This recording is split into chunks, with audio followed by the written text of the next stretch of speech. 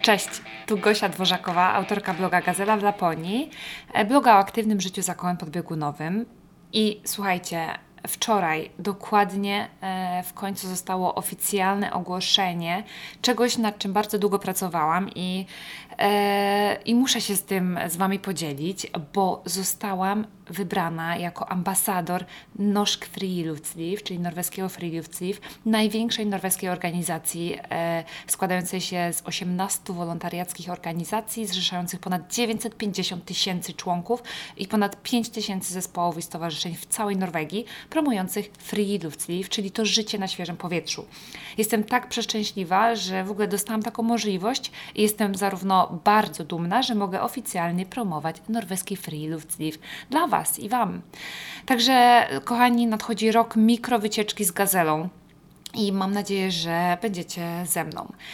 A w dzisiejszym odcinku będę opowiadała o życiu w Finlandii albo o życiu w Finlandii versus jak takie życie wygląda w Norwegii, bo będzie w dzisiejszym moim odcinku gościem specjalnym jedna z moich bardzo dobrych, fajnych, bardzo ją lubię, koleżanek, ale przed tym jak przejdziemy do rozmowy właśnie z moją koleżanką na temat tego kraju tysiąca jezior, proszę Ciebie, zapytam się Ciebie, z czym kojarzy Ci się Finlandia?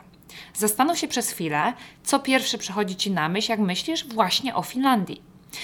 Bo ja jak zastanawiam się i w głowie mam obraz Finlandii, to na myśl przychodzą mi po pierwsze to Muminki i Dolina Muminków i całe te nasze moje ulubione kubki, kubeczki, bajki, całe dzieciństwo w ogóle widzę przed oczami. Sok z gumi jagód, czyli ten ich napój jagodowy, bo we Finlandii jagód jest chyba więcej niż na Svalbardzie niedźwiedzi. I tutaj jest i te takie niekończące się lasy, w ogóle dużo łosi, sauna oczywiście w każdym w takim każdym malutkim zakątku i przy każdej możliwej chatce.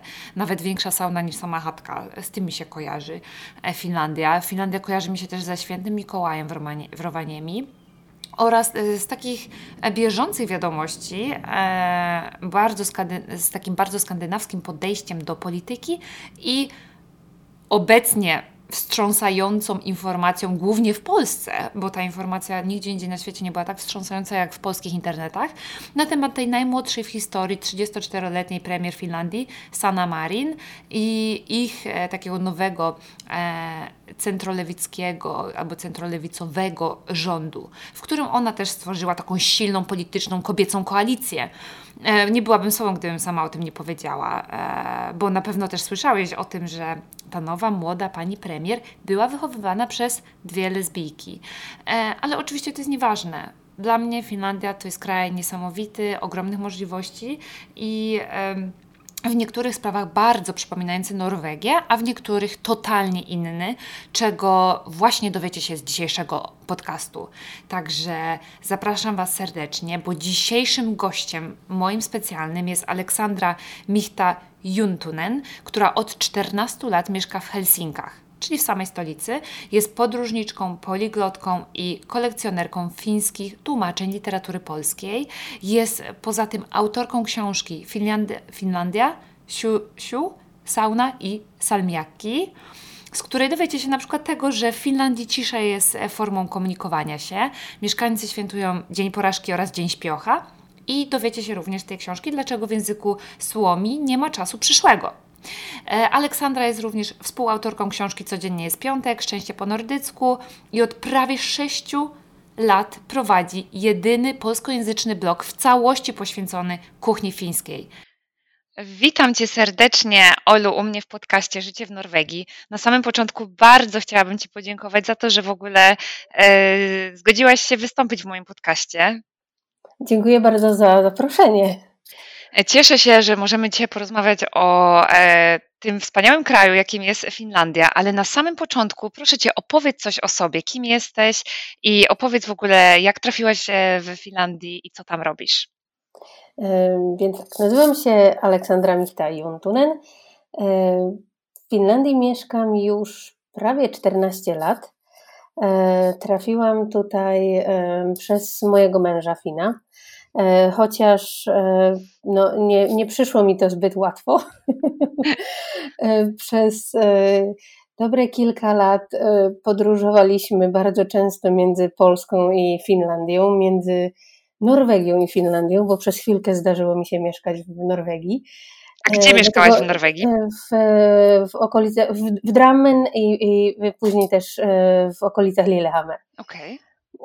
Norwegię kocham po prostu miłością ogromną i nie wiem, może się tam kiedyś przeprowadzę. Zapraszamy. Tak, ale wracając do tego, jak znalazłam się w Finlandii, no po prostu zmęczyło nas to podróżowanie, które trwało naprawdę chyba 2 czy 3 lata i stwierdziliśmy, że spróbujemy gdzieś razem zamieszkać i akurat padło na Helsinki. I teraz tam obecnie mieszkacie w Helsinkach? Tak, bo Helsinki i dla mnie, i dla mojego męża były tak mniej więcej po środku, bo on też nie jest z Helsinek. On studiował w Rovaniemi w Laponii i zresztą sam jest z regionu Kainu. To jest taki region położony w środkowej części Finlandii, to jest około jego miejscowość, ta, z której on pochodzi, to jest znajduje się około 640 kilometrów na północ od Helsinek. Okej. Tak. Czyli daleko. Daleko. Zresztą od jego miejscowości zaczyna się obszar występowania reniferów na terytorium Finlandii. Okej. Ten najbardziej na południe wysunięty Obszar. Ta granica właściwie. I pewnie tam też zamieszkują Samowie. Tam jeszcze nie. Tam jeszcze nie. Jeszcze wyżej mieszkają, tak? Tak. Okej. Tak. Bo oficjalnie to ten region, z którego pochodzi mój mąż, to jeszcze nie jest Laponia. Nie. Tak. Więc stwierdziliśmy, że spróbujemy w Helsinkach i tak już zostało. Polubiłam bardzo Helsinki. Helsinki są pięknym miastem, parkiem. Morze jest bardzo blisko wszędzie. Naprawdę lasy, parki narodowe 2 są bardzo blisko, więc bardzo lubię to miasto. Jest bardzo przyjemne i bardzo przyjazne. Tak, komunikacja miejska działa bardzo dobrze i naprawdę za bardzo nie ma na co narzekać. No super, fajnie, że o tym mówisz, bo właśnie chciałam się Ciebie zapytać, jeśli mówisz, że właśnie nie ma na co narzekać. Jak dobrze wiemy, Finlandia już 4. rok bodajże, jeśli dobrze znalazłam informację, z rzędu znalazła się na czele World Happiness Report, czyli tego przygotowanego przez ONZ rankingu najszczęśliwszych państw na świecie. I dużo na przykład u nas w Norwegii mówi się, że to dlatego, że macie wspaniały dostęp do edukacji, silną służbę zdrowia, tanią opiekę społeczną, że macie też opiekę dla dzieci bardzo dobrą i też oczywiście nieskażone środowisko naturalne. A jak Ty na to patrzysz? Osoba, która mieszka już od 14 lat we Finlandii, czy zgadzasz się z tym rankingiem i uważasz, że Finlandia to naprawdę świetny i jeden z najszczęśliwszych krajów na świecie? Finlandia jest, powiedziałabym, bardzo przyjemnym miejscem do mieszkania. Wiele rzeczy tutaj działa bardzo dobrze, tak jak wspomniana edukacja, chociaż z edukacją też są, edukacja ma też swoje problemy, że tak powiem. Ja wychodzę z takiego założenia, że nie ma idealnego miejsca na świecie. Finlandia też nie jest idealnym miejscem i są tutaj różne mniejsze lub większe problemy, ale akurat biorąc pod uwagę ten ranking, który bada nie tyle takie indywidualne poczucie szczęścia mieszkańców, a bardziej w oparciu o te mierzalne czynniki, czyli na przykład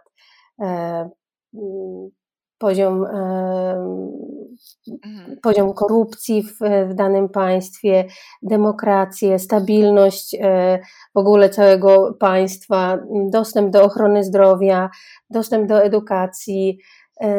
To akurat pod tym względem Finlandia, jeżeli nie jest idealna, to na pewno stara się zapewnić mieszkańcom tak jak na przykład dzieciom równy dostęp do edukacji. I no, dzięki temu jest, nie wiem, tym najszczęśliwszym krajem na świecie, chociaż wszystkie kraje nordyckie, właściwie od początku, kiedy ten ranking powstał, są zawsze w pierwszej dziesiątce, czy nawet w pierwszej piątce. Jest tak. Finlandia, Dania, Norwegia, więc te kraje zazwyczaj i tak się wymieniają, że tak powiem, na tych najwyższych pozycjach. No bo właśnie to dzięki temu, że to są kraje stabilnej demokracji, w których działa to państwo dobrobytu, chociaż ono we wszystkich tych państwach działa w nieco inny sposób, ale dzięki temu chyba jesteśmy w tej czołówce krajów najszczęśliwszych. Właśnie ja czytałam trochę o tym raporcie i to tegoroczne zestawienie, ponoć ze względu oczywiście na pandemię koronawirusa, zostało stworzone troszeczkę inaczej niż wcześniejsze i też raport pokazał, że najważniejszym źródłem szczęścia wcale nie jest praca i pieniądze, które się zarabia, ale właśnie te więzi społeczne.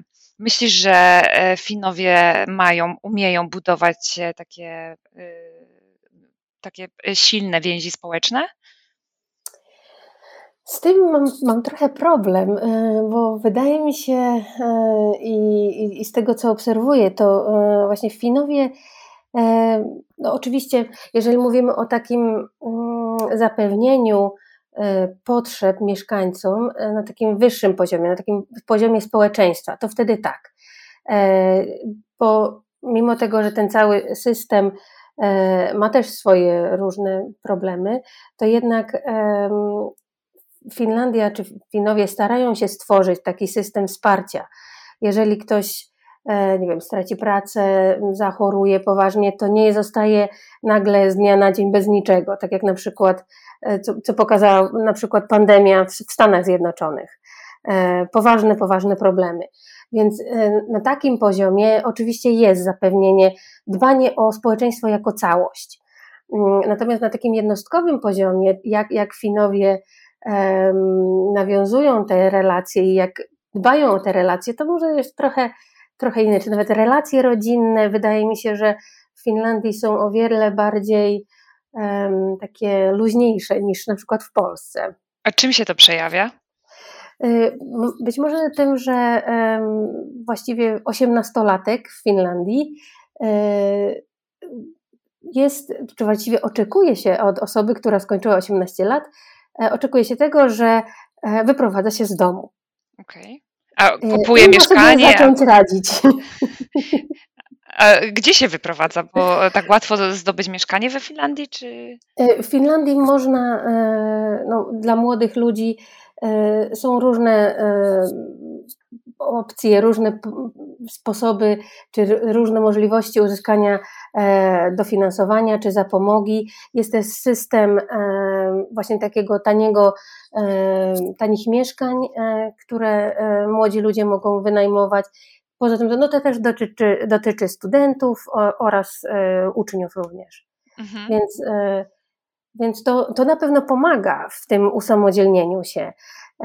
Natomiast nie wiem, czy tak na 100% tylko można liczyć na państwo, na przykład w Helsinkach, bo Helsinki są bardzo drogim miastem. Tak. Też właśnie czytałam, że są bardzo drogim miastem. A powiedz mi, jak już jesteśmy na tych plusach w sumie i w sumie też minusach, no bo poniekąd poruszyłyśmy obie kwestie, to jak ty się właśnie zapatrujesz na te kwestie tego dobrego mieszkania właśnie w Finlandii? Czytałam, że 9% macie bezrobotnych w całym kraju i pracownicy mają właśnie dosyć wysokie wynagrodzenie, ale nie dlatego żyje się dobrze, ale dlatego, że jest ponoć Finlandia bardzo spokojna i ma ten właśnie niski wskaźnik przestępczości, o którym przed chwilą powiedziałaś. I właśnie wiele osób też przenosi się tutaj do Was, aby cieszyć się takim spokojnym otoczeniem. Czy ty sama widzisz tą korelację pomiędzy tą spokojną Finlandią, tą, w której się dobrze zarabia, a tym całym dobrze wybudowanym systemem i systemem demokracji, która w miarę dobrze działa? Tak. Jeżeli ja sama zastanawiam się nad plusami mieszkania w Finlandii, to pierwsze, co przychodzi mi do głowy, to jest właśnie spokój. Mhm. Taki spokój w takim codziennym życiu i przewidywalność. W Finlandii nie zachodzą nagłe zmiany, nie wiem, już zaczynając od tego poziomu politycznego. Wszystko jest właściwie przewidywalne i nawet jeżeli są jakieś problemy, to one są rozwiązywane, że tak powiem, przez negocjacje. Bardzo, bardzo długo starają się osiągnąć porozumienie. I to nie tylko, żeby pokazać, że ja mam rację, ty nie masz racji, tylko właśnie współpracują po prostu, aby osiągnąć porozumienie, ale ten spokój dotyczy również pracy. Nie ma takiego, przynajmniej z mojego doświadczenia, nie ma takiego niepotrzebnego stresu. Nie ma takiego właściwie na siłę wyszukiwania, że musisz zrobić to i koniecznie i wszystko jest tak samo ważne i wszystko trzeba zrobić na wczoraj. Nie. Ja w pracy miałam takiego bardzo fajnego znajomego, on już przeszedł na emeryturę, ale on zawsze powtarzał, że, a to a propos planowania, że coś dobrze zaplanowane to tak jakby było już w połowie zrobione. I on bardzo się trzymał tej zasady i naprawdę w pracy to bardzo, bardzo pomaga. I oczywiście zdarzają się jakieś nieoczekiwane sytuacje, ale wtedy Finowie raczej zatrzymują się na chwilę, usiądźmy, pomyślmy, co zrobić teraz. Nie ma takiej paniki, że trzeba nagle coś zrobić i to bardzo lubię. To naprawdę bardzo pomaga w pracy. O tej panice, jak mówisz, to przypomina mi się w sumie taka polska panika, taka bardziej, chciałaś to powiedzieć. Tu w Norwegii, nie wiem, czy u was też jest takie powiedzenie, ale u nas w Norwegii mówi się na chaos, jak panuje straszny chaos, to mówi się polsk riksdag, czyli polski rząd albo taki parlament. I to bardzo dużo tłumaczy, bo jak spojrzy na przykład Norweg, albo nie wiem, możliwe, że osoba mieszkająca w Skandynawii, jak spojrzy na to, co się dzieje w naszej polityce, to naprawdę tam jest taki jeden wielki chaos, że to słowo tutaj nabiera ogromnego znaczenia. Nie wiem, macie coś podobnego? Nie ma takiego słowa, nie ma takiego pojęcia, ale mniej więcej to samo jest, że tak. Wiesz co, ostatnio gdzieś czytałam, że właśnie w Finlandii macie taką niezmienną kulturę, czyli osoby starsze są bardzo konserwatywne i takie, można by powiedzieć, antyspołeczne. Podczas gdy na przykład młodsze pokolenie jest bardzo otwarte. Czy zgadzasz się z tym? Masz takie doświadczenie? Być może starsze osoby są bardziej takie, nie wiem, powściągliwe, może troszkę bardziej zamknięte. Młodzi, może to wynika z tego, że oczywiście teraz jest, było do 2020 roku podróżowanie było o wiele, wiele łatwiejsze niż przez na przykład dekady, bo Finlandia jest w takim niezbyt dobrym miejscu w Europie, powiedziałabym. Pomiędzy Rosją Jesteśmy a Skandynawią. na uboczu i wszędzie jest daleko. Poza tym Finlandia nigdy, chyba właściwie nigdy nie była takim punktem, że nie wiem, jedziemy zwiedzać jakieś państwo, a po drodze mamy Finlandię, to zobaczymy Finlandię. Więc do Finlandii trzeba było przyjechać. Poza tym stereotyp o tym, jak to w Finlandii jest zimno i brzydko cały czas, też skutecznie odstraszał turystów. I może dlatego też do Finlandii przez długi czas Finlandia przez długi czas nie przyjmowała na przykład imigrantów, tak jak Szwecja, czy później Norwegia. I mi się wydaje, że też ci starsi ludzie po prostu może nie znają, albo może trochę obawiają się innych, że tak powiem, osób i może dlatego to wynika, chociaż nie powiedziałabym, że to jest jakaś taka bardzo, bardzo widoczna różnica między starszym i młodszym pokoleniem. Bo chciałam Cię specjalnie o to zapytać, bo u nas na przykład jest totalnie na odwrót. I jest tak, że młodzież tutaj jest naprawdę taka bardzo powściągliwa, zamknięta w sobie. Aha. Praktycznie nawet siedząc ze sobą razem nie patrzą na siebie, czasem są tylko w telefonach. I do młodzieży dotrzeć to jest w ogóle jakieś coś tak niemożliwego. To jest jak wylecieć na Marsa.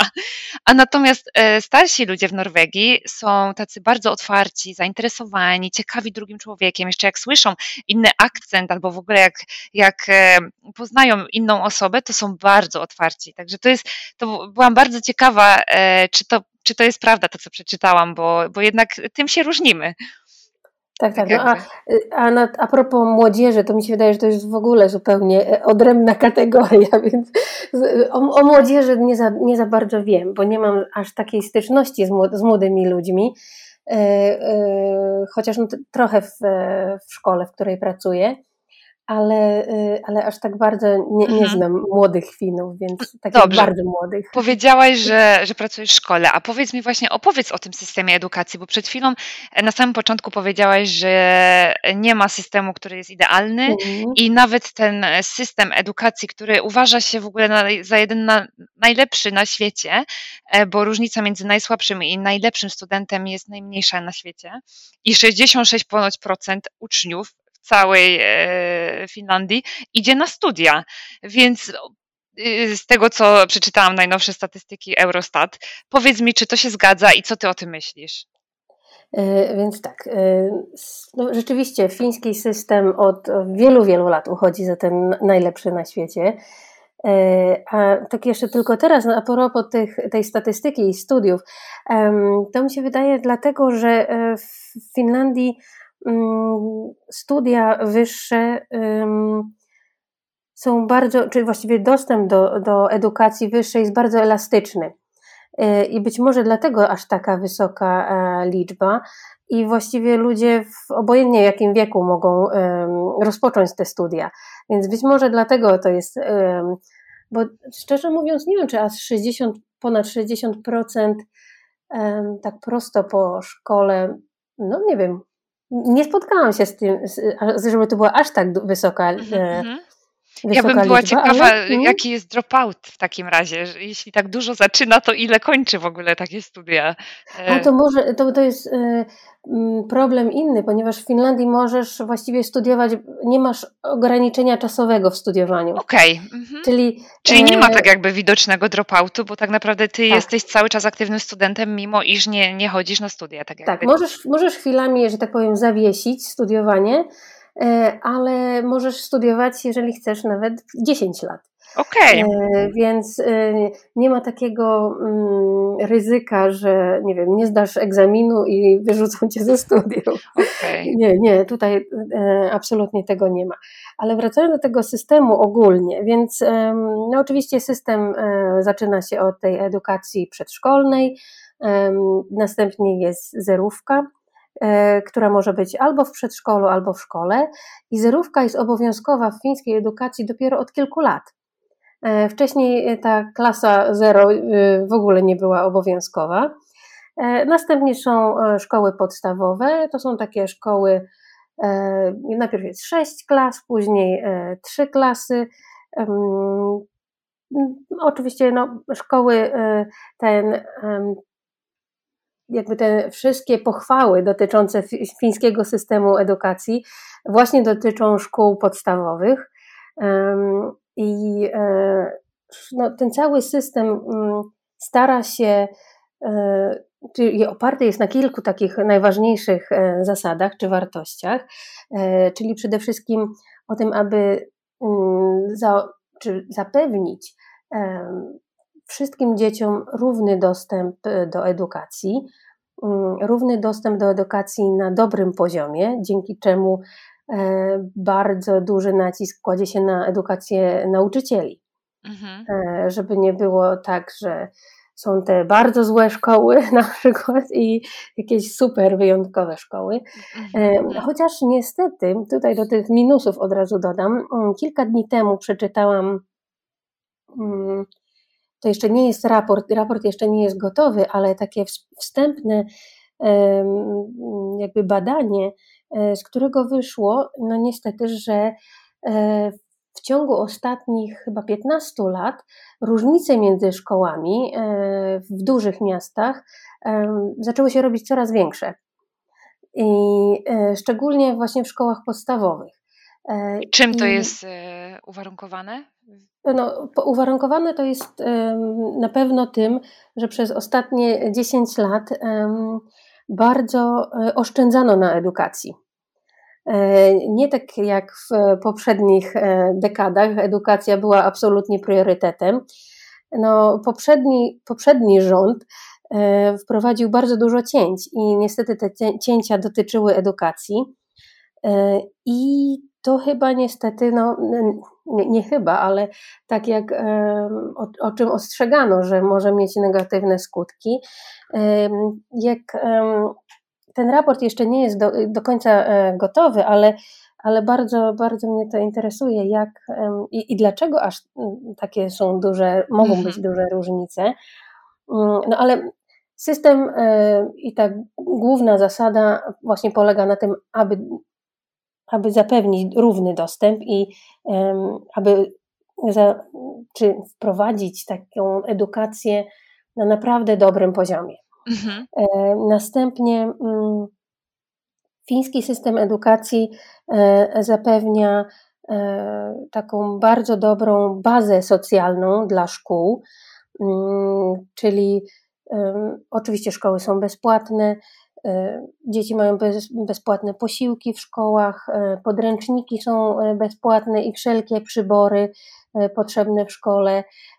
Również jeżeli dzieci wybierają się na jakieś wycieczki, to zazwyczaj też rodzice nie płacą za te wycieczki. Więc aby dzieci z rodzin o różnym statusie materialnym mogły aktywnie uczestniczyć i w zajęciach w szkole, i w zajęciach na przykład właśnie jak te wycieczki. Co ja bardzo lubię w fińskim systemie edukacji, to jest brak takiej sztywnej hierarchii i to od podstawówki do nauczycieli zwraca się po imieniu i wydaje mi się, że to jest bardzo dobre, bo zmniejsza dystans między nauczycielem i uczniem. Jest też taki duży nacisk na to,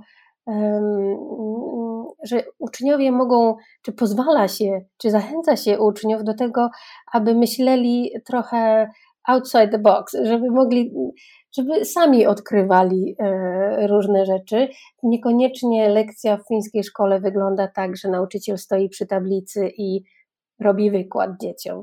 Raczej może dać dzieciom wskazówki, żeby one same w jakiś sposób potrafiły znaleźć rozwiązanie i dużo świeżego powietrza, to też w fińskiej szkole, właściwie no nie tylko w szkole, bo już przedszkolaki zaczynają od kilku godzin dziennie bez względu na pogodę, no chyba, że jest, nie wiem, minus 20 stopni, to wtedy raczej nie, ale A tak. ile dzieci mają lat, jak idą do przedszkola pierwszy raz? To się zmienia teraz w Finlandii.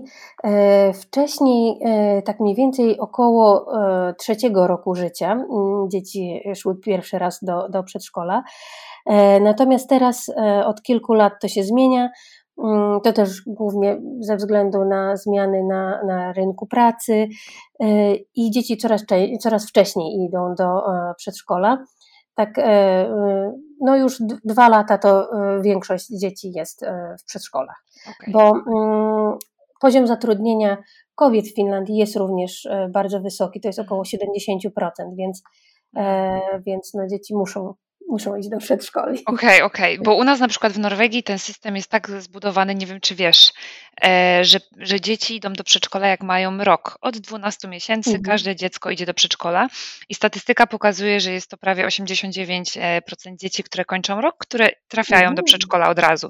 I tam i to jest założone na takim systemie, że nie dlatego, żeby od razu mama wróciła do pracy, ale chodzi o dobro dziecka. Ten kraj jest w ogóle cały zbudowany dla dzieci. To jest kraj dzieci i kraj, w którym dzieci mają, dobro dziecka jest na najwyższym poziomie i jest zawsze priorytetowane.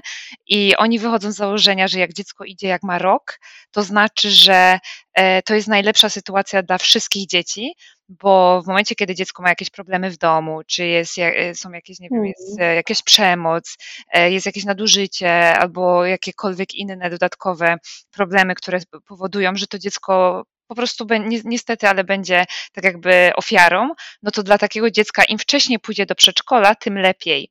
I tak samo Norwegia już długo to robi, bo oni tutaj już mają ten system bardzo długo, działa prężnie i twierdzą, że im dziecko wcześniej pójdzie do przedszkola, tym będzie o wiele łatwiej wchodzić w kontakt z innymi dziećmi, szybciej się uczyć, będzie bardziej takie otwarte na świat i szczerze mówiąc, bałam się tego strasznie, ale sama jestem przykładem, albo moja Wiwianka jest przykładem, że to póki co działa genialnie, działa cuda. Moje dziecko już ma 18 miesięcy, a już mówi i po norwesku, po polsku, po słowacku. Ona ma trochę utrudnioną sytuację, ale strasznie się tego bałam, ale naprawdę jestem żywym dowodem tego, że system tutaj jest bardzo dobrze przygotowany na to, żeby przyjąć takie dzieci.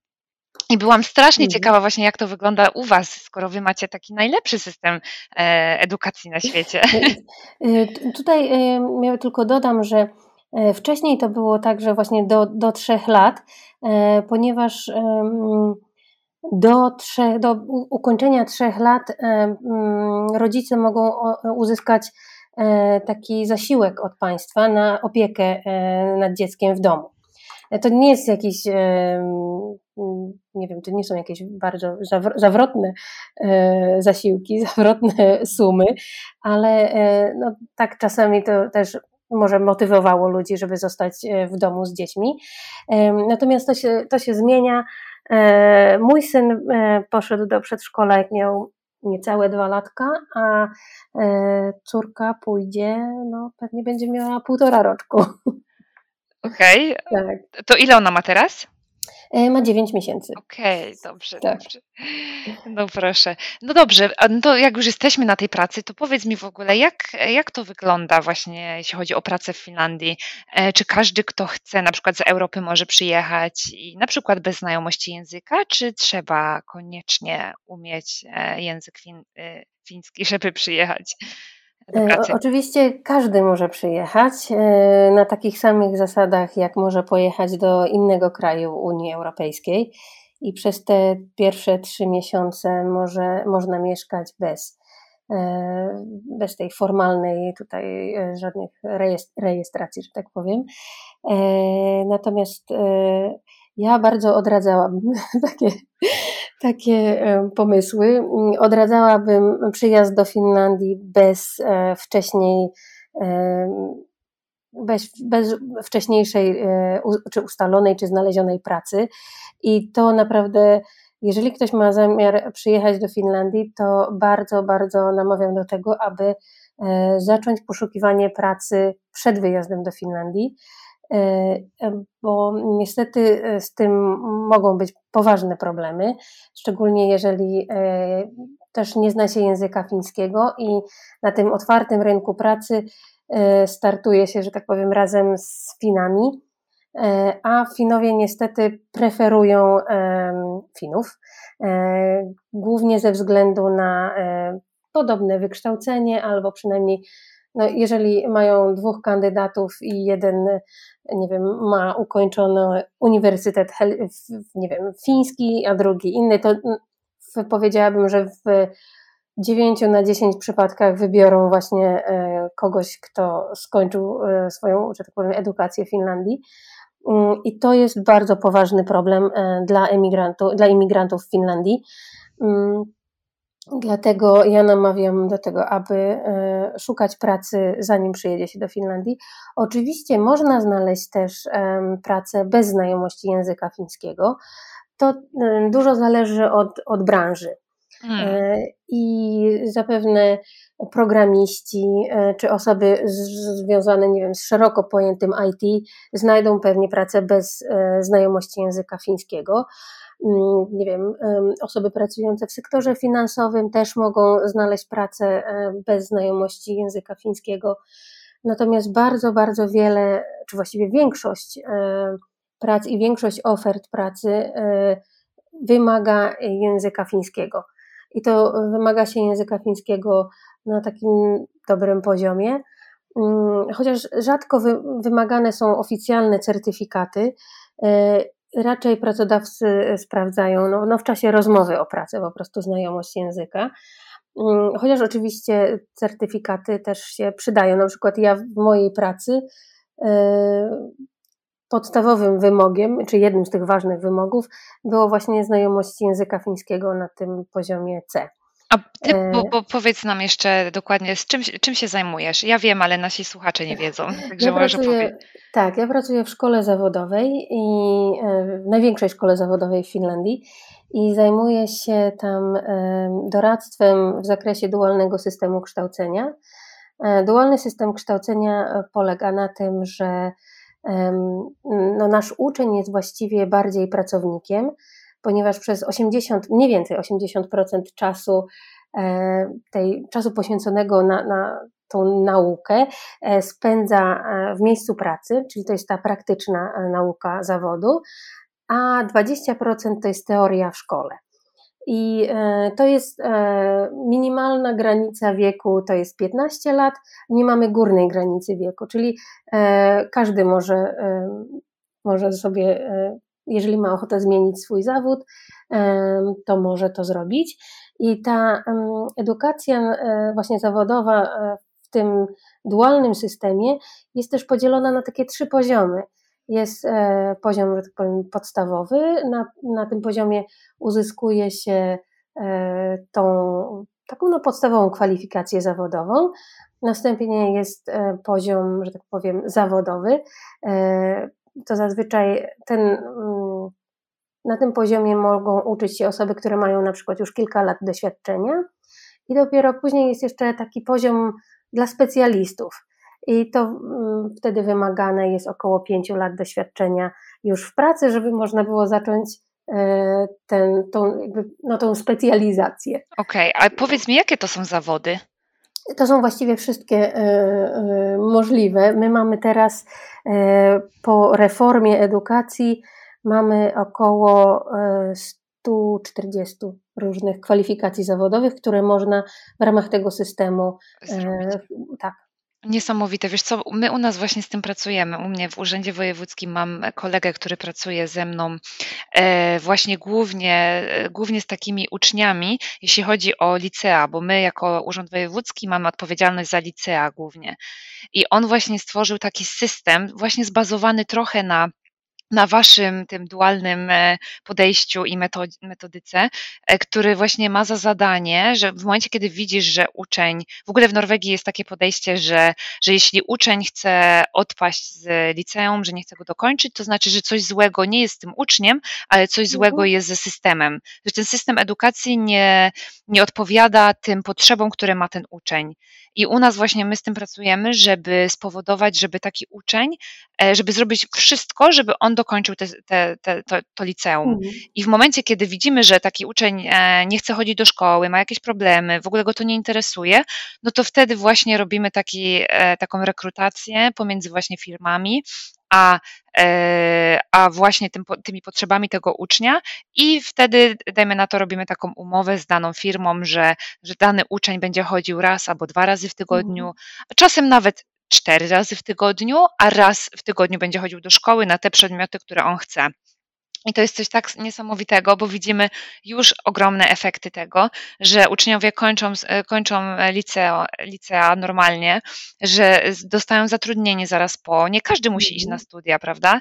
To nie jest w ogóle dla każdego, więc to jest tak niesamowite, że taki uczeń ma możliwości. I to, z czym ty pracujesz, to już w ogóle jest stopień 100 razy wyżej, niesamowicie wsadzony w system i myślę, że mamy się bardzo dużo do nauczenia od was w ogóle.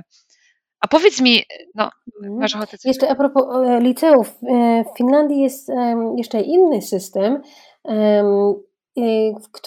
w ramach którego uczniowie mogą uzyskać, że tak powiem, taki podwójny dyplom. I to polega na tym, że uczniowie jednocześnie uczą się w liceum i w szkole zawodowej. Okej. I to jest to jest zupełnie osobny program i w czasie tych kilku lat, 3 lat, uczeń normalnie ma te podstawowe przedmioty licealne, normalnie przystępuje do matury, ale w tym samym czasie też ma przedmioty zawodowe z wybranego tam, no, z tego, czym się chce zajmować później w życiu. I właśnie takie podwójne dyplomy dla licealistów też są tutaj dosyć popularne. To jako Niesamowite. osobny jeszcze Niesamowite. model, tak. Bardzo, bardzo, bardzo ciekawe. I my właśnie byliśmy parę razy w Finlandii. W sensie moja katedra, albo nie wiem jak to powiedzieć, ja pracuję z promocją zdrowia w urzędzie wojewódzkim tutaj i jest nas więcej osób i też byliśmy w Polsce na takich wymianach, patrzeć jak się tam pracuje z takimi różnymi rzeczami, głównie z promocją zdrowia, jeśli chodzi o przedszkola, i też byliśmy właśnie we Finlandii i pamiętam, że zabraliśmy stamtąd podejście do nauczania, jeśli chodzi o po norwesku jest to takie Arbeitsmiljö i Klasserum, czyli takie swobodne uczenie się w klasie, że nie ma żadnych sztywnych reguł, nie ma kompletnie dobrej, złej odpowiedzi, nie ma nic, co można by wsadzić w boks, albo nawet myślenie, jakby boksu w ogóle nie było. I u nas w Norwegii też się z tym pracuje i też jest tutaj taka self-standing Arbeit, że tak naprawdę uczeń ma te takie koleżeńskie takie więzi razem z tym nauczycielem, że nie ma czegoś takiego jak mówienie po imieniu, też nie ma czegoś takiego jak zła ocena i to bardzo wpływa na rozwój całej jednostki osobowej i na całe kształtowanie przyszłości. I chciałabym się Ciebie zapytać o służbę zdrowia, bo to jest też taki temat niesamowicie ciekawy i powiedz mi, czy jest coś, co Ciebie zaskoczyło mieszkając w Finlandii, jeśli chodzi o służbę zdrowia? O służbę zdrowia to no na początku musiałam się przyzwyczaić do tego, że jak chciałam, że do lekarza nie trafia się od razu.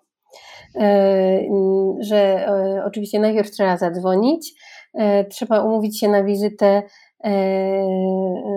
z lekarzem, ale ta konieczność czy ta potrzeba jest, że tak powiem, rozważona przez pielęgniarkę, z którą się rozmawia. Tak samo kiedy pójdziemy do przychodni i w jakiejś może takiej bardziej pilnej sprawie, to też najpierw i tak zajmie się nami pielęgniarka, która oceni, jak pilna jest ta nasza potrzeba i wtedy albo nas skieruje do lekarza, albo stwierdzi, że no to może tego lekarza nam jeszcze nie trzeba. Więc to na początku trochę mnie dziwiło, ale no tutaj to tak działa. Oczywiście działa też prywatny system ochrony zdrowia. Działa bardzo dobrze, bez zarzutów, tylko że jest bardzo, bardzo drogi. Na szczęście są też ubezpieczenia, które częściowo pokrywają koszty wizyt prywatnych, ale to są naprawdę bardzo duże koszty. Na przykład, nie wiem, taka zwykła wizyta u lekarza z dzieckiem plus, nie wiem, na przykład test na, nie wiem, na streptokoki, aby wykluczyć bakteryjne na przykład, nie wiem, choroby, żeby nie podawać antybiotyków bez sensu. No to taka wizyta plus ten test kosztuje w Helsinkach tak około 200 euro. Wow, Więc to strasznie jest dużo. dosyć dużo. Strasznie dużo. Tak. I to jest prywatnie, czy to jest publiczne? To jest prywatne. Publicznie dzieci mają opiekę w takiej publicznej przychodni za darmo. Natomiast jeżeli dziecko jest skierowane na jakieś specjalistyczne badania do szpitala, czy do jakiegoś, nie wiem, do specjalistycznej przychodni, to wtedy zazwyczaj też jest pobierana opłata, ale to jest coś z rzędu, nie wiem, 40 euro, więc to jest bardzo duża różnica. Niesamowite, bo właśnie myślałam, że ten system podobnie działa, a jednak widzę, że są różnice, bo w Norwegii na przykład w momencie, kiedy jesteś w ciąży i nie idziesz na przykład do prywatnego, bo nie potrzebujesz, tutaj bardzo mało, na przykład u nas w moim mieście jest naprawdę tak mało prywatnych, że ciężej dostać się do prywatnego niż do Mhm. do normalnego, zwykłego lekarza albo ginekologa, który należy do publicznej służby zdrowia. I u nas właśnie ten system działa zupełnie inaczej, bo w momencie, kiedy jesteś w ciąży już i idziesz do takiego publicznego ginekologa, to nie płacisz nic. I tak samo dzieje się już, jak rodzi się dziecko i przez całą jego, że tak powiem, rozwój do 18 roku życia, to dziecko cię nic nie kosztuje. Czyli jak naprawdę mu nic nie dolega, nic takiego poważniejszego, że potrzebujesz iść do Mhm. specjalisty, to za każdym razem, jak idziesz do lekarza, no to płacisz taki Egenandel, który jest w wysokości, nie wiem, od 100 koron, 160, 200, w zależności od tego, co, co dostaniesz, czy dostaniesz jakieś lekarstwo z tobą, bo Mhm. możesz już od razu dostać na przykład w przychodni od lekarza takie coś i wtedy płacisz, nie musisz iść w ogóle do apteki, tylko płacisz Mhm. tak jakby później wysyłając fakturę lekarzowi, ale za tą konsultację nie płacisz nic. Mhm. Bo w Norwegii wychodzi się z założenia, że jak masz dziecko, to nie jest kara twoja, tylko to jest wspólna, z całej wspólnej puli idzie i jest takie finansowane ogólnie cały rozwój dziecka. A mnie Mhm. bardzo interesuje, bo ja pracuję bardzo dużo właśnie ze zdrowiem mentalnym i u nas na przykład też bardzo dużo pracuje się z zapobieganiem samobójstw i jak dobrze wiemy, w Polsce bardzo dużo osób, ludzi mówi o tym, że Skandynawia, właśnie Norwegia, Finlandia, głównie te północne części naszych krajów, to jest po prostu tragedia i tutaj jest strasznie dużo ludzi, którzy popełniają samobójstwa. I sprawdziłam statystykę specjalnie, bo nie wiedziałam, jak to wygląda w Finlandii. Ostatnio o tym pisałam właśnie u mnie i Eurostat znowu pokazał taki standardowy współczynnik samobójstw na na 100 tysięcy mieszkańców. E, W Norwegii wynosi on 11,25%. Szwecja około 13%, podobnie było w Danii, natomiast Finlandia i Polska wygląda praktycznie tak samo, 16,36%. I wiesz co, byłam bardzo ciekawa, dlaczego tak jest i zaczęłam o tym czytać i wychodzi z tego, że te takie rządowe podatki, które przeznacza się na przykład w Norwegii, to z całych rządowych podatków przeznacza się aż 73% na walkę z depresją i wzrostem jakości życia w Norwegii i w Finlandii przeznacza się 60%, więc też dużo, Mhm. ale w Polsce przeznacza się już tylko 6%. A te statystyki są podobne. Czy wiesz, jak to w ogóle, co byś na ten temat powiedziała? No, biorąc pod uwagę, że w Finlandii te statystyki były dużo gorsze jeszcze 20 lat temu i teraz Finlandia właściwie zbliżyła się bardziej do tej średniej europejskiej, Zgadza się. więc w Finlandii to akurat Jest na plus. ta liczba jest uznawana jako plus, ale no rzeczywiście mimo tego, że jest organizowanych wiele kampanii i promujących właśnie, czy zwracających uwagę ludzi na zdrowie psychiczne i choroby psychiczne też w Finlandii nie są już teraz aż tak bardzo stygmatyzowane, jak były jeszcze niedawno, jak niestety dalej są w Polsce. I natomiast dostęp do specjalistów w Finlandii, tak jak mówiłam wcześniej, jest nieco ograniczony i wydaje mi się, że tutaj może też być właśnie z tym problem, że no być może ludzie, którzy powinni uzyskać pomoc, nie uzyskują tej pomocy na czas. I to jest, wydaje mi się, ten podstawowy problem, bo akurat jeżeli chodzi o świadomość i o edukację w tej kwestii, to nie ma problemu, bo tutaj naprawdę dużo się o tym mówi. Tylko wydaje mi się, że właśnie tutaj jest taki bardziej trochę systemowy problem. Ja też niedawno czytałam właśnie takie na temat ogólnie zdrowia psychicznego w Finlandii I szczególnie w ciągu ostatniego roku no te statystyki nieco się pogorszyły. Kilka dni temu czytałam, że obecnie w Finlandii już ponad połowa osób, które przechodzą na taką zdrowotną jakby emeryturę, taką wcześniejszą emeryturę ze względów zdrowotnych, to już prawie chyba połowa, czy ponad połowa to są osoby, które przechodzą na tą emeryturę wcześniejszą, tą zdrowotną, właśnie ze względu na problemy ze zdrowiem psychicznym. Niesamowite. I to było bardzo takie zaskakujące. I no w Finlandii z tych statystyk, które pamiętam, to mniej więcej 20%, czy tak określa się, że mniej więcej aż około 20%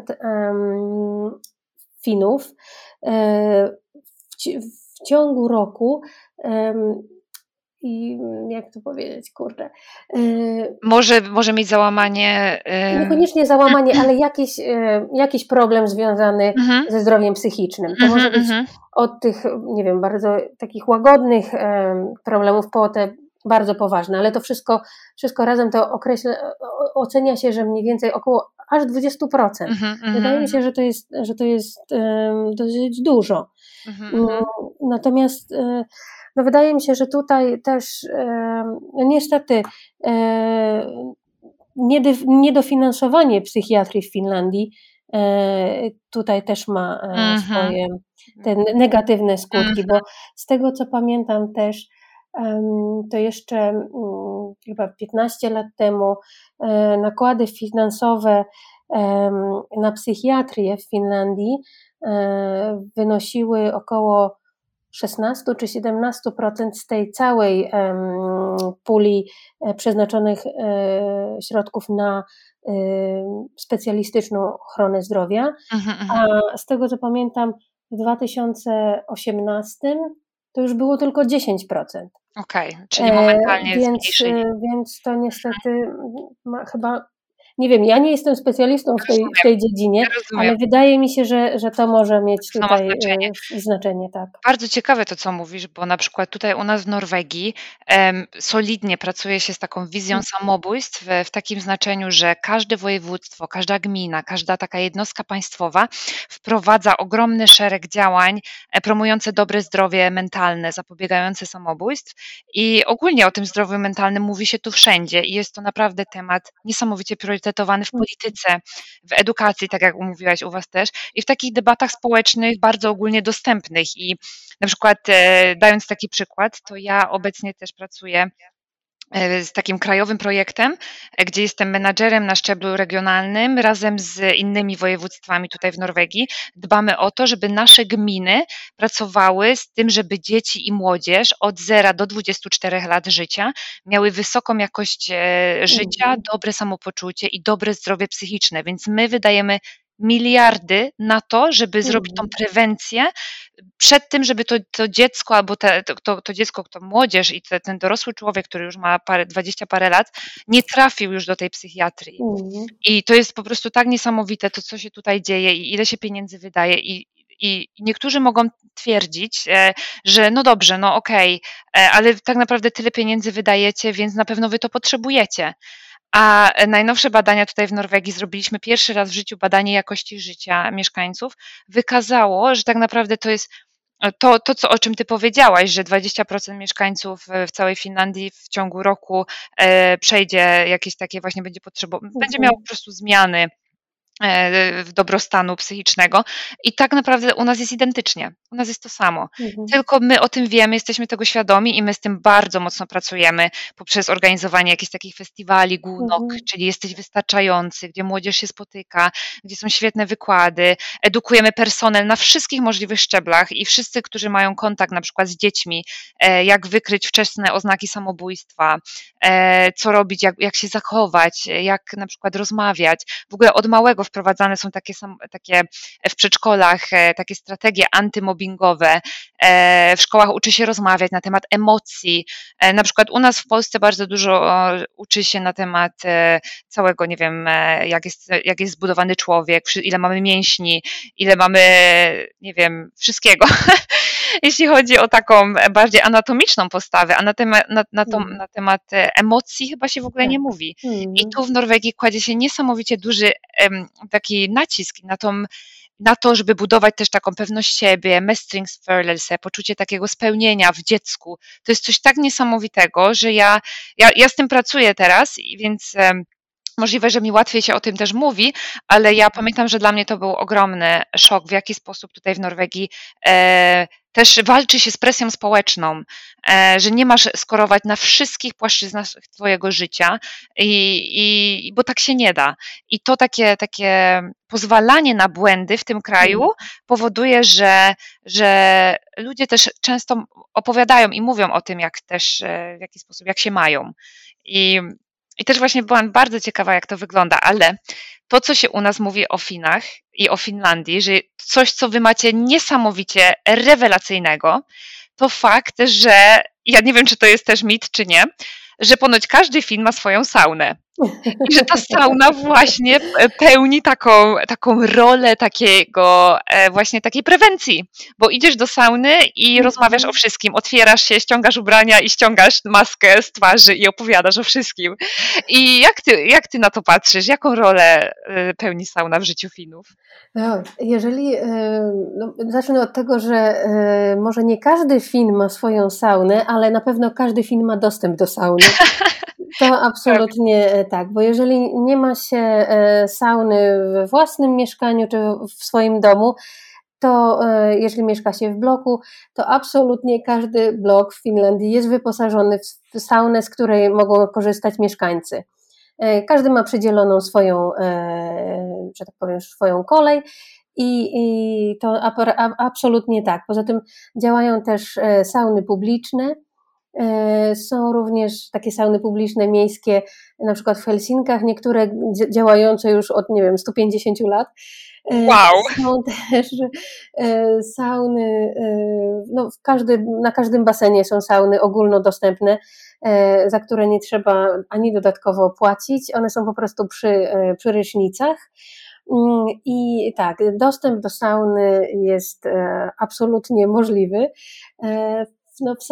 W Finlandii jest też ta kultura wyjazdów i spędzania wolnego czasu w mökki, czyli w domkach w lesie, i w większości tych domków są również sauny.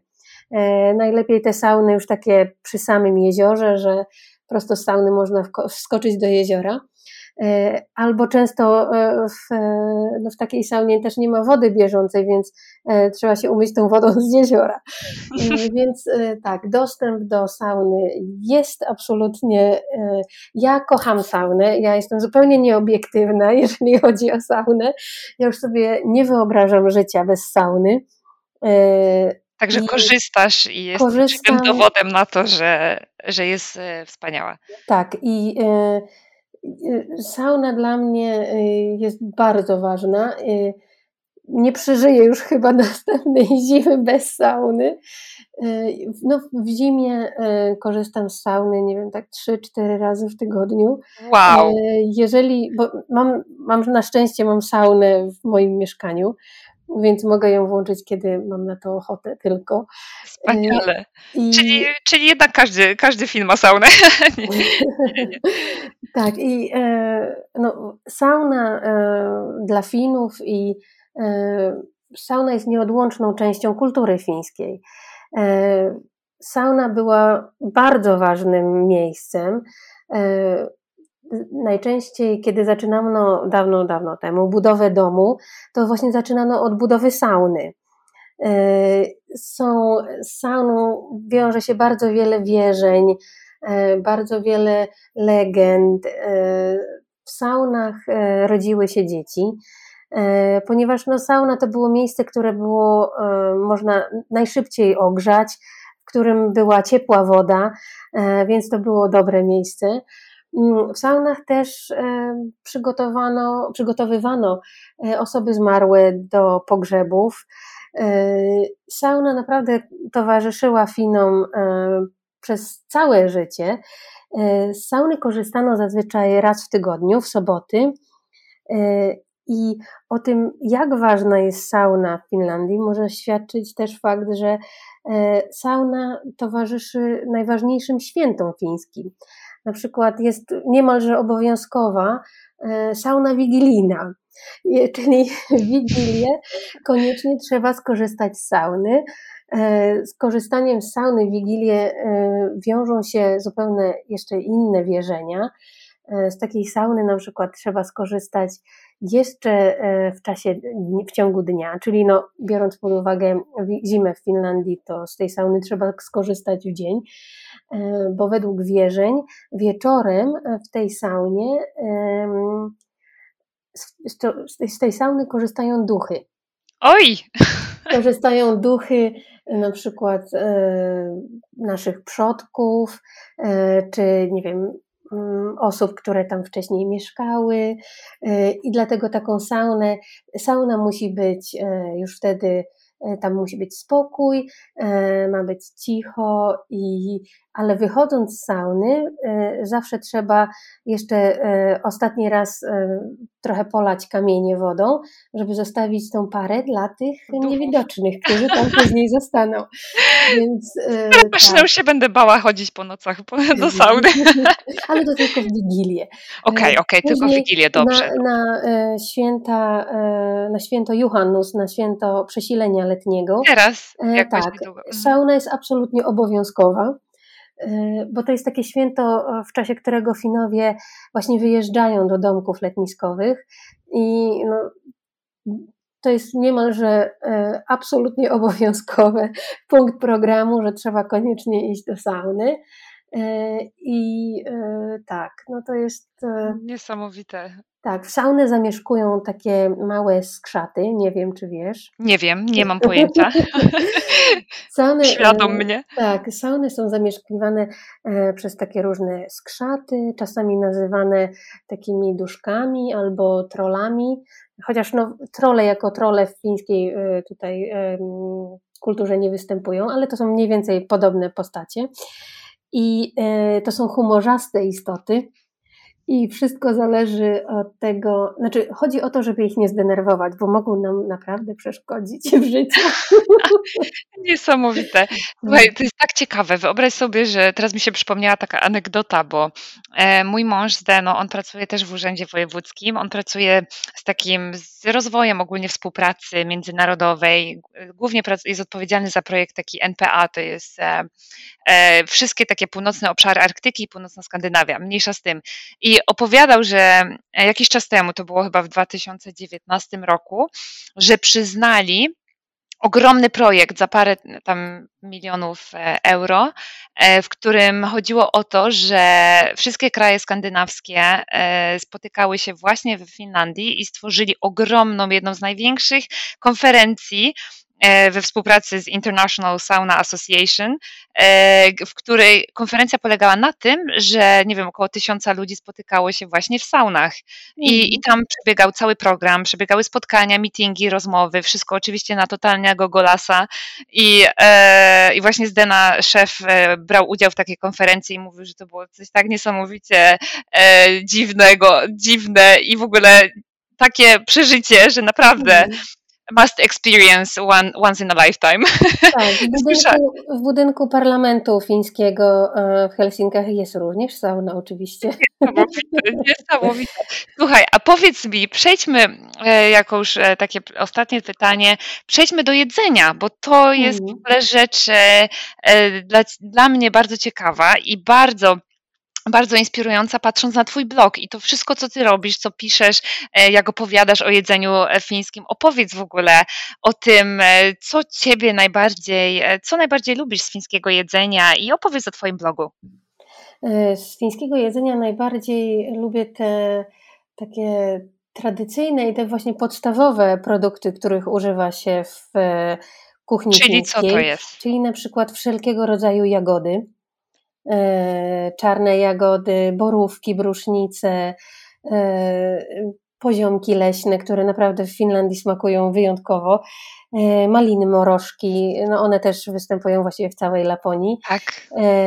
Trudne bardzo do zdobycia czasami. Bardzo drogie. Trzeba się nachodzić dużo, żeby je zbierać. Tak, wszelkie właśnie jagody, ryby, oczywiście te najlepiej smakują te samodzielnie złowione. I ja mam takie ulubione wędzone okonie. Łowisz sama? Najczęściej nie, ale zawsze kiedy odwiedzam moich teściów, którzy mieszkają tam daleko na północ w lasach regionu Kainu, więc zawsze kiedy tam przyjeżdżamy, to już na mnie czekają zrobione, bo oni wiedzą, że ja je bardzo lubię i zawsze mam już gotowe. To jest jedna z takich najlepszych rzeczy, które w ogóle jadłam w Finlandii, które tak zapamiętałam sobie. No, kuchnia fińska jest bardzo prosta.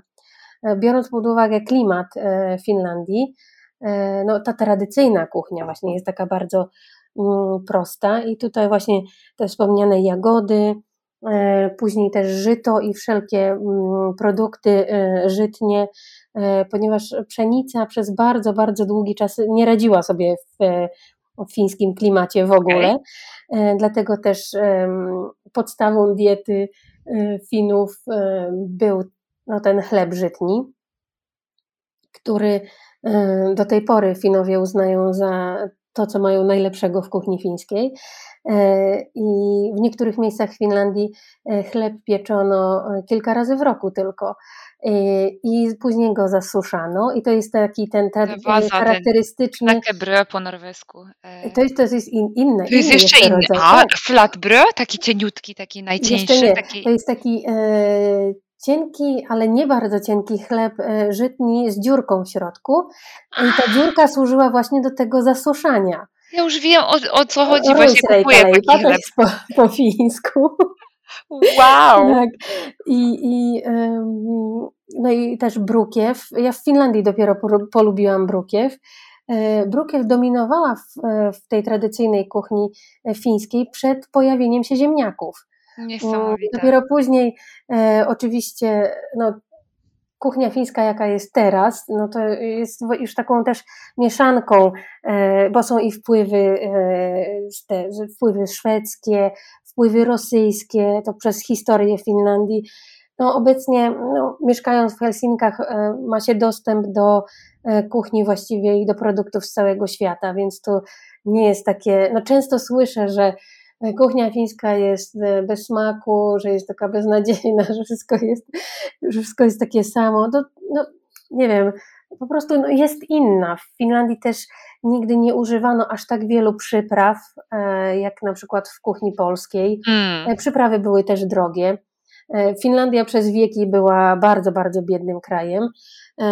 Była tak po trochę macoszemu traktowana przez Szwecję, której była częścią przez wieki. Ponad 700 lat chyba. Tak, więc w Finlandii tej tradycyjnej kuchni do przypraw najczęściej jako przypraw używa się soli, pieprzu, ziela angielskiego, liście laurowe i koper. I ja powiedziałam, że to jest te 5 takich podstawowych. Do wypieków oczywiście obowiązkowy kardamon. O! Tak. Okay. Każdy fiński wypiek drożdżowy ma absolutnie kardamon. A powiedz mi, bo ja jak myślę o Finlandii, to też myślę o tej lukrecji i słyszałam o tym torcie ze słonej lukrecji. Nie wiem nawet, czy jestem w stanie to powiedzieć. Salmiakki kakku? Salmiakki kakku. Może być salmiakki kakku. Jest coś takiego? Jest to coś takiego typowego z Finlandii, jeśli chodzi o tradycyjne jedzenie? Tradycyjne jedzenie nie. Salmiakki, trzeba rozdzielić lukrecję i salmiaki, bo są 2 różne rzeczy. Chociaż często występują właśnie razem, dlatego jeżeli czasami powie się na salmiakki słona lukrecja, to ktoś, kto jest wielkim miłośnikiem salmiaków, może uznać to jako obelgę. Rozumiem. Mam jednego znajomego, który uważa, że to jest po prostu, to powinno być prawnie zakazane, nazywanie salmiaków słoną lukrecją. Więc to zależy, Dobrze, trzeba że to uważać. powiedziałaś, bardzo dobrze, trzeba opalać te mity. Tak, nawet można przez cukierki można wpaść w poważne problemy. Dokładnie tak. A powiedz mi w takim razie, mam do Ciebie ostatnie pytanie i to ostatnie pytanie wiąże się z tym, że u nas w Norwegii, jak myśli się o Finach, jak zapytasz się Norwega, jaki jest typowy Fin, to powie, że jest taki zadumiony, taki rozmyślony, taki bardziej poważny i pesymistyczny, ale często uduchowiony. Czy to prawda? Jak byś nazwała? Co byś na to powiedziała? No ja bym powiedziała, że może też trochę tak. Nie wiem, czy aż tak bardzo uduchowieni, ale powiedziałabym, że to są tacy lekko melancholijni są. To na pewno. Nawet bym powiedziała, że taka w Finach może być też taka lekko, taka nie wiem skąd, taka lekko słowiańska melancholia. Tak mi się wydaje. No naprawdę Finowie są powściągliwi. To jest prawda. Finowie podchodzą do wielu rzeczy i wydarzeń z rezerwą. Właśnie tak jak mówiłam na samym początku, nie ma takiej paniki, tylko raczej zastanówmy się nad tym i znajdźmy rozwiązanie. Finowie nie mówią głośno, nie rozmawiają głośno i nie gestykulują też bardzo i nawet z rezerwą podchodzą do takich osób, które nie wiem, mają wyjątkowo taki południowy temperament i głośno mówią i wymachują rękami cały czas, to na pewno. Finowie mają takie specyficzne poczucie humoru. Na przykład w jednej małej miejscowości, no tak mniej więcej 700 kilometrów na północ od Helsinek, i obchodzone są dni pesymizmu. Oni w ogóle z pesymizmu uczynili swój znak rozpoznawczy i ta miejscowość słynie z tego pesymizmu. Nawet kilka kilometrów przed wjazdem do tej miejscowości jest duży znak, który mówi: następna Płolanka, czyli to miejsce, możesz jeszcze zawrócić, czy zdążysz jeszcze zawrócić. Więc no to jest naprawdę zabawne. W Finlandii obchodzi się też Dzień Porażki. Może też z tego fińskiego dosyć specyficznego poczucia humoru mamy też te dziwaczne fińskie sporty. Jakie? Czyli od zawodów w noszeniu żony na plecach, czy w wyścigach z żoną na plecach, po Mistrzostwa Świata w bagiennej piłce nożnej i do tych najnowszych, czyli na przykład joga z reniferami, więc A ja słyszałam też, że tam na północy Finlandii jest taki sport, gdzie zabija się komary.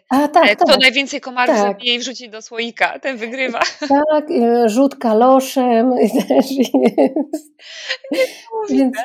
Więc to nie jest tak, że Finowie są aż tak ponurzy zupełnie. Nie, naprawdę nie, to pokazuje. A przez to, że Finowie podobnie jak większość chyba mieszkańców krajów nordyckich lubią spędzać czas na świeżym powietrzu, no to akurat te sporty, jak na przykład, nie wiem, Mistrzostwa Świata w bagiennej piłce nożnej, jak najbardziej się w to wpisują, więc... Powiedz mi, Asiu, Olka, bardzo Ci dziękuję za ten cudowny, wspaniałą rozmowę. Mogłabym z Tobą rozmawiać, bo mam 1000 pytań. W ogóle nie porozmawiałyśmy o muminkach, o języku, o ciekawych zwyczajach, ani o świętym Mikołaju, ale to chyba będę musiała Cię zaprosić kiedy indziej. I powiedz nam wszystkim, gdzie znajdziemy Aleksandrę z dzisiejszego wywiadu. Aleksandrę znajdziemy najczęściej na blogu Fińskie Smaki. Najczęściej raczej na facebookowym koncie fińskich smaków, bo tam wrzucam nie tylko kulinarne przepisy, ale dużo różnych ciekawostek i również dużo informacji takich z codziennego dnia, z codziennych wydarzeń w Finlandii. No i też na Instagramie, wszystko pod tym samym tytułem Fińskie Smaki. Czyli na Fińskie Smaki zapraszamy. Bardzo dziękuję Ci za rozmowę. Było mi przyjemnie Cię gościć i przyjemnie tak pobyć sobie we Finlandii. Dziękuję bardzo za Pozdrawiam zaproszenie jeszcze raz.